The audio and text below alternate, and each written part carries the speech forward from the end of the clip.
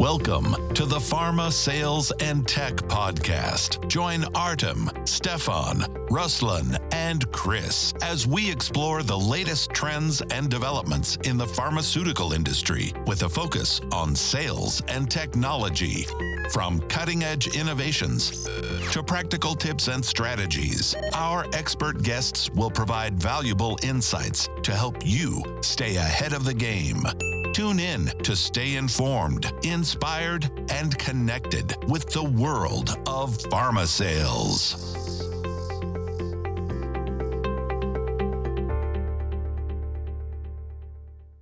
Go. Hello, ladies and gentlemen, and today is me, Stefan from Platforce, and I have a wonderful guest here.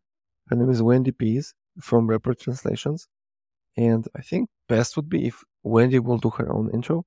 Wendy, tell us who you are, what you do at Report Translations.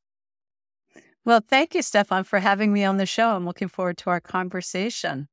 I have owned the company Report International or reporttranslations.com for 19 years now, and what we provide is high-quality written translation, spoken interpretation. And so I think we'll get into talking about AI and where that fits into the translation industry. There's a place for it, but it's not going to take out the humans yet. And then I'm also a speaker, an author, and a podcaster. I wrote the book, The Language of Global Marketing, and I host the podcast, The Global Marketing Show. You can find it on all your listening apps. Mm-hmm. And then I do a lot of speaking about multilingual marketing and cultural adaptation and things across languages and cultures. Awesome. Okay, so let's take the bull by the horns. Basically, we were talking about AI, right? So I just came from a conference, Next Farm, in Croatia, Dubrovnik, and everyone is talking about AI and in pharma marketing, how AI is going to change everything, how, people lose their jobs in pharma, and, pharma people are usually very conservative, and something like ChatGPT or AI we're all sitting on the fence because of that. So I'm wondering, how would AI change the way how you guys operate, right? Like you would, yeah. Really interesting, because after Google Translate came out, there were some companies that started to help us do machine translation with post-editing. And so there's a handful of those companies. It's been around in the industry, and there's content it's appropriate for, and there's content that it's not appropriate for. And so AI came out and the whole industry kind of went, oh, what's this? What's it going to do?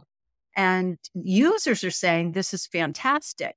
But I've been watching a lot of industry webinars, bought an industry report, talking to competitors. There's still a lot of issues with it that we found the same with machine translation. It might be able to get to 80 to 90 or even 93% there with the translation. That part they miss up that it's not capable of doing is the cultural adaptation, and that's on a good one if it can do that. Other times it can be like 50%. But if you get that good one and they screw up that last 5%, you've opened your company up to liability, and you've lost clients that could have potentially bought because you don't have that cultural connection with them.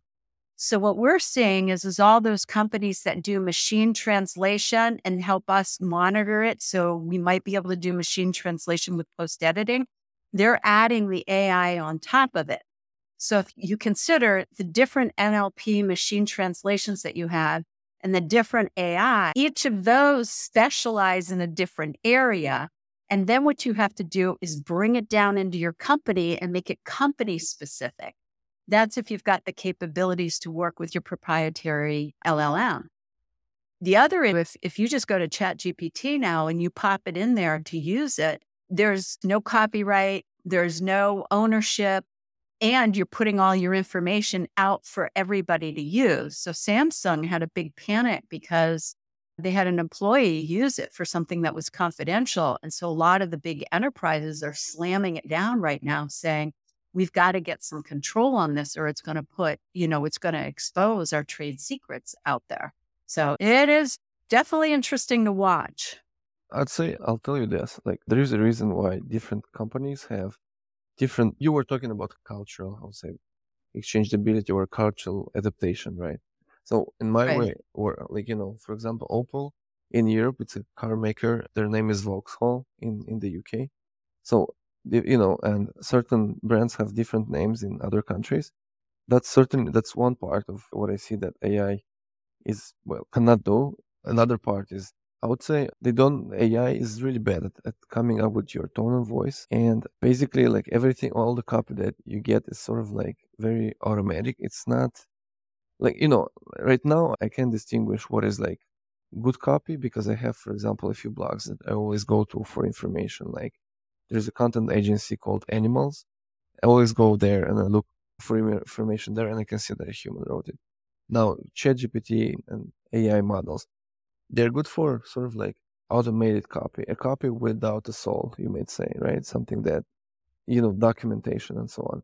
And also, as you can see, like it also provides a burden for security, right? Because the model learns on all of these like examples, right? And it's going to use, if you work for a company, a big pharma company, like in our case, and you use it for, let's say you are researching who your buyers are, like, potential moms with children, as an example of a buyer. And in this case, you're feeding the monster some data that is supposed to be secret. Then the monster will learn, and then another company might get that, so they'll steal your trade secrets, which is very dangerous. And my Right. question is, how would you treat that sort of like security? Like, let's say if I fed that information to ChatGPT, or if I would work with you, what would be the difference? Because I guess you would take care of my security, you would adjust to my random voice, and so on. What would be the difference here? Right. So if somebody does a translation on ChatGPT and they bring it to us, it's called machine translation expert in the loop, or AI translation expert in the loop. So we would add an expert in the loop. We can review it and we can say it's passable, it captures the meaning, or we can go the next level and say we can culturally adapt it. There is the possibility that we can say this is just bad translation. We can't use it, and that's your risk. So that's if they bring the translation to us. What we're looking at is pretty similar process that we've used all the way along. When we get a translation in, we look to see if we could use machine translation for it. Then what we're doing is building out a proprietary database of their words, their style, their voice. So the next time we do a translation for them, we are using that to build upon it and continue to get better. And we use the same linguist to review the material, so they're gaining that knowledge along the way. When AI is built in on top of the provider that we use, we'll continue to use that process. Does that make sense? Yeah, it does make sense. So you basically personalize the service, and meanwhile, AI is sort of like one size fits all, right? So, We personalize the service, we guarantee the quality, and we're managing all the inputs for it. So if you're a large enterprise, you're doing that on your own. But when you've got, anybody that's not very expert in doing translation, that's smaller than a large enterprise, they can go out to the Wild West and think they're doing something, but there's already legal cases and huge issues and lost money for people that don't manage that tightly. That's what we do at Rapport International, is manage that process for them. okay, and how many languages do you have at Report International? How many languages do you guys manage? We translate to and from 200 languages. Oh, wow. Wow. That's like all the languages in the world. How many do you guys miss? Yeah, that's a good question. There's about 6 or 7 languages in the world, and the number is actually shrinking because as globalization and television, and in particular Netflix, gets around the world more and more, all the people that speak one of the small dialects are losing that because they're picking up a language that's used more commonly in their area. So there's a whole industry that focuses on preserving and saving languages that are going extinct. Interesting. I'm actually curious. Did you have any cases when a farm organization wanted to translate a prospect or, let's say, a brochure to a very uncommon language? We're seeing it more in research, like patient authorizations, because those are spread more around the world when they're looking for patients for clinical trials.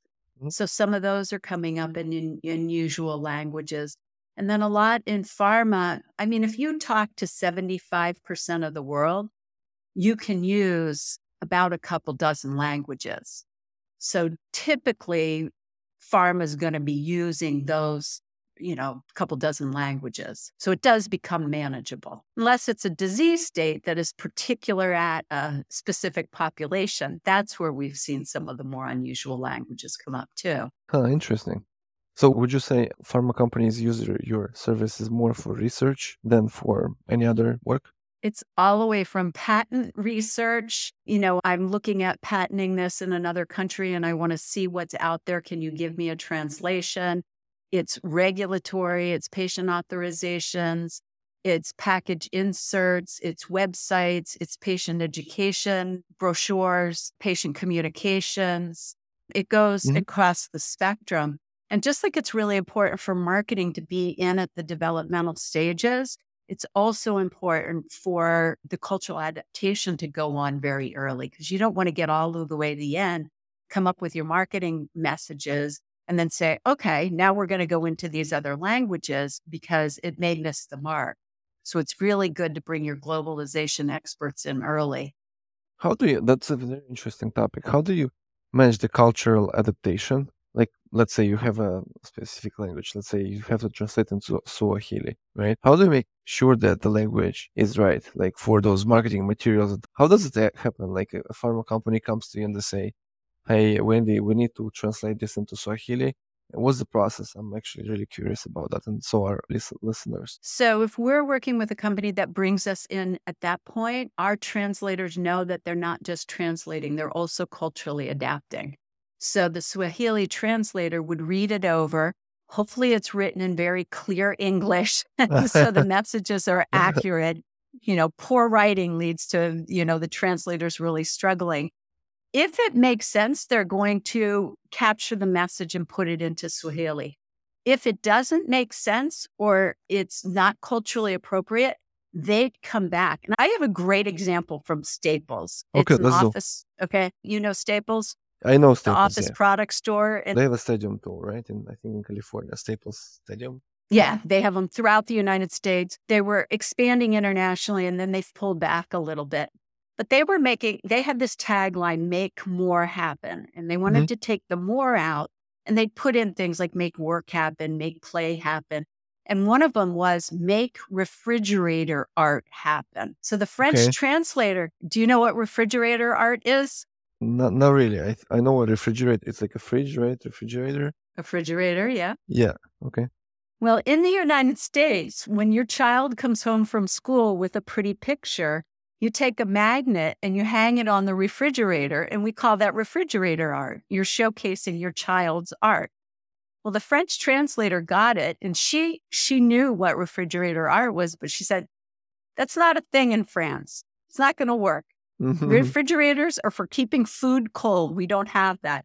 So we could take that back to the client and say, okay, that's just not a thing.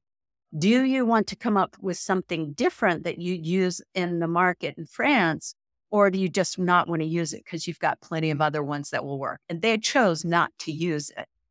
But we didn't make something up just because we were translating it.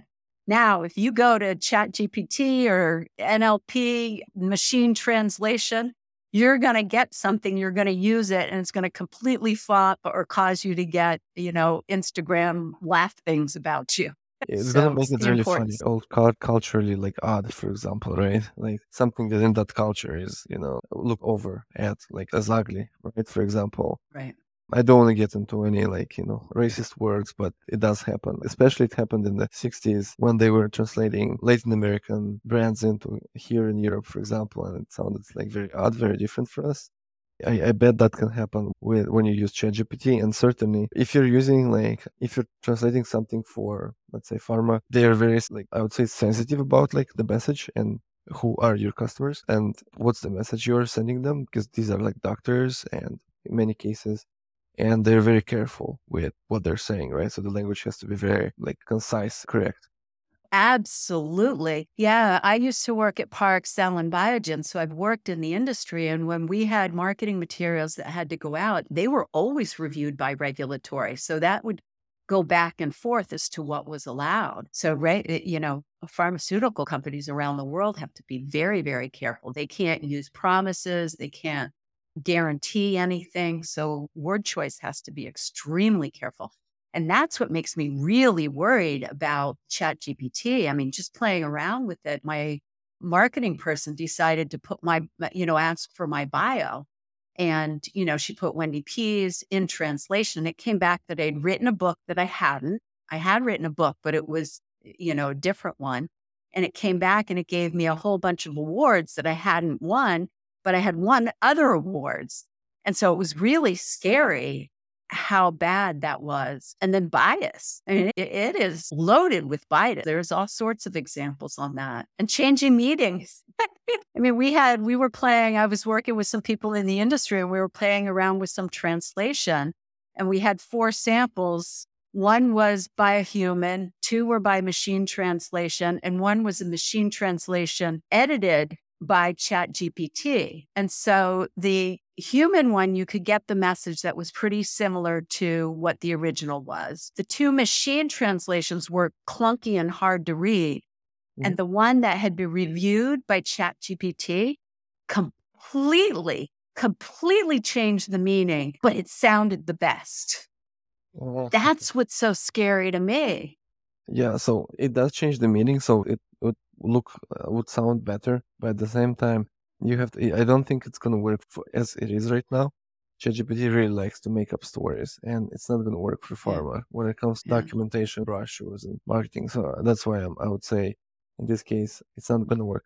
I'm wondering, do you have any interest? Where I do think it, I mean, it's always good to where it will work. So say you're a lawyer and you're working on a pharmaceutical legal case, or you're doing discovery for a patent and you've got massive files and you've got to figure out which one is key to the research that you're doing. Throw it already it's going to be hard to throw massive files into ChatGPT, but you can do that with machine translation. You have somebody brief through it to find just the material that you want, then get that done by a human translator. So that's called the GIST translation, and that's been around for a while. And that's where it's helpful because you don't have the money to do all the translation. Yeah, translation is expensive, especially, I guess, if you translate into like a dozen languages and so on, right? Right. But that's the thing is, if it's really important, spend the money to do it right. Just like you'd have a good writer and you'd have somebody review it. If it's not that important, do it cheap and easy. And so that's the breakout. Yeah, well, I don't think biotech or pharma can do it cheap and easy. Yeah, no, I wouldn't recommend it now. I wouldn't, And then the other thing is unless they're going to really focus on building out a customized glossary, a customized LMM, it's not going to work. And they've got to have somebody that fully understands the meeting. We had a fascinating situation with another marketing person that works for us. She was writing a white paper about how to work with an interpreter. And she was using ChatGPT for ideation. And one of the things it said was that the interpreter should mimic the expressions of the person who's speaking. And the marketing person, her boss, caught her on it and said, "Where did you get this? This isn't accurate." And she goes, "Oh, I got it from ChatGPT, but I validated it on Google." And we went back and we looked at the articles that she validated it on.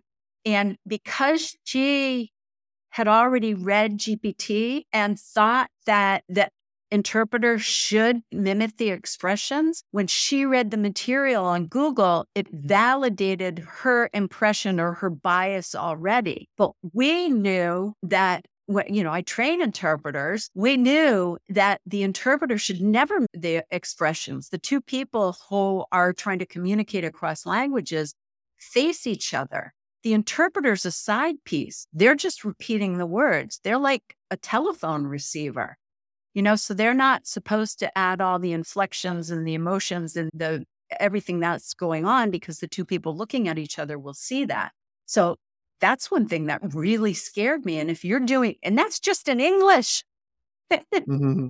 What happens if you're going across languages? You've got to have that depth of knowledge and you've got to understand the languages to that level. Correct. What I'm worried about actually is that, say you write a scientific paper and you decide to consult ChatGPT on a certain subject. You consult ChatGPT, you get your answer, and you sort of validate it on Google, right? Or on Bing. And what and you get back to those articles, right? Like page 1, 2, 3, and let's say many of those articles were written by ChatGPT, and in this case, you basically use the same tool to bias yourself, and you get it wrong. So I guess this is sort of like really dangerous. So I'm actually curious about, maybe you've heard that Sam Altman is now traveling Europe and the US trying to sort of regulate AI heavily, because especially ChatGPT, because he thinks that he's the monster god of the cage, and then it possibly can bring a lot of danger and harm.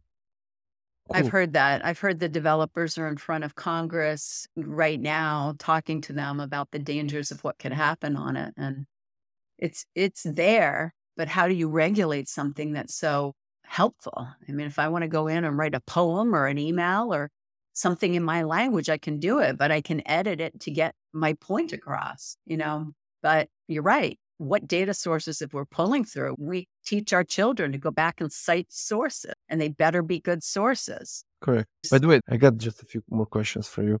Do you see any threat from ChatGPT for like your business?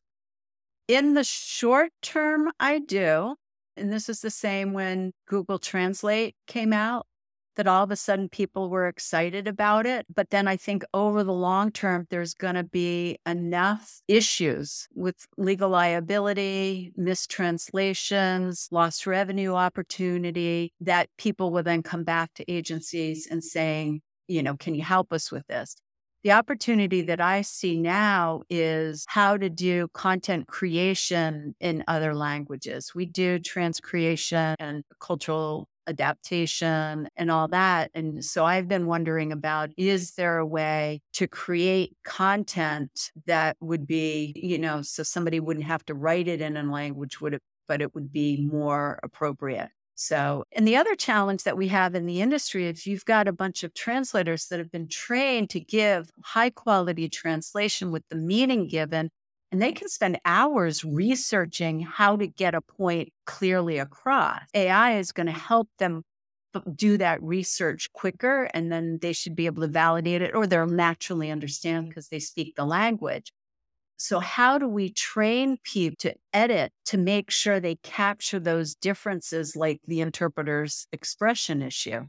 They've got to have deep understanding of the material and of the languages. So how we put that into our workflow is something we're all looking at right now. Okay. All right. I agree with that. I would say I have my last question for you. If, let's say, I'm an interpreter and I have a job in pharma, what's the right way to use, let's say, marketer, and I have to interpret or culturally adapt some brochures, some materials? What's the right way to use ChatGPT?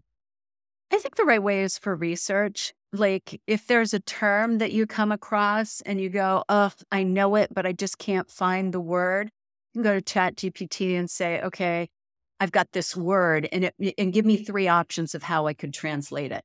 And then they're going to understand the knowledge. Oh, yeah, that one would work. Oh, that one's really off. Like I was asking somebody in English the other day, what's the difference between nice and kind? He was a native English speaker, and he said, boy, I know there's a difference, but I don't know what it is. And I said, I've been thinking about it. I think nice is somebody you can get along with. Kind is somebody who does nice things.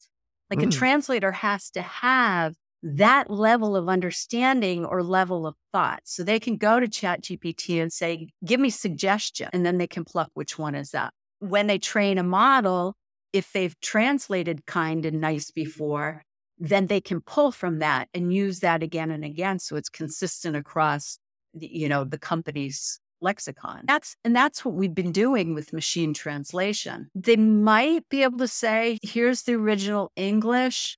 I wouldn't do it with as it is now unless it's something very simple. But here's the English, and I'd like to see it in Hungarian. And maybe some material they'll be able to go through and they'll edit. It's probably more functional, factual. But if you get into anything like naming something for a patent, we already have to go back and say, do you want to create a name? Do you want a translation with an explanation about it? Or do you want to leave it in the native language? So we can get ideas to then present to the person, but it still takes a human to make that decision and to understand when to take that information to the client to say, how do you want to handle this? Yeah, that's correct. It makes a lot of sense. So there is a nuance in the words, and I think ChatGPT is not there yet to actually feel that nuance. And I hope it's Yeah. never gonna be there. Yeah, cool. Thank you, Wendy. It was a great podcast. I've learned a lot about languages, nuances, cultural adaptation, guys.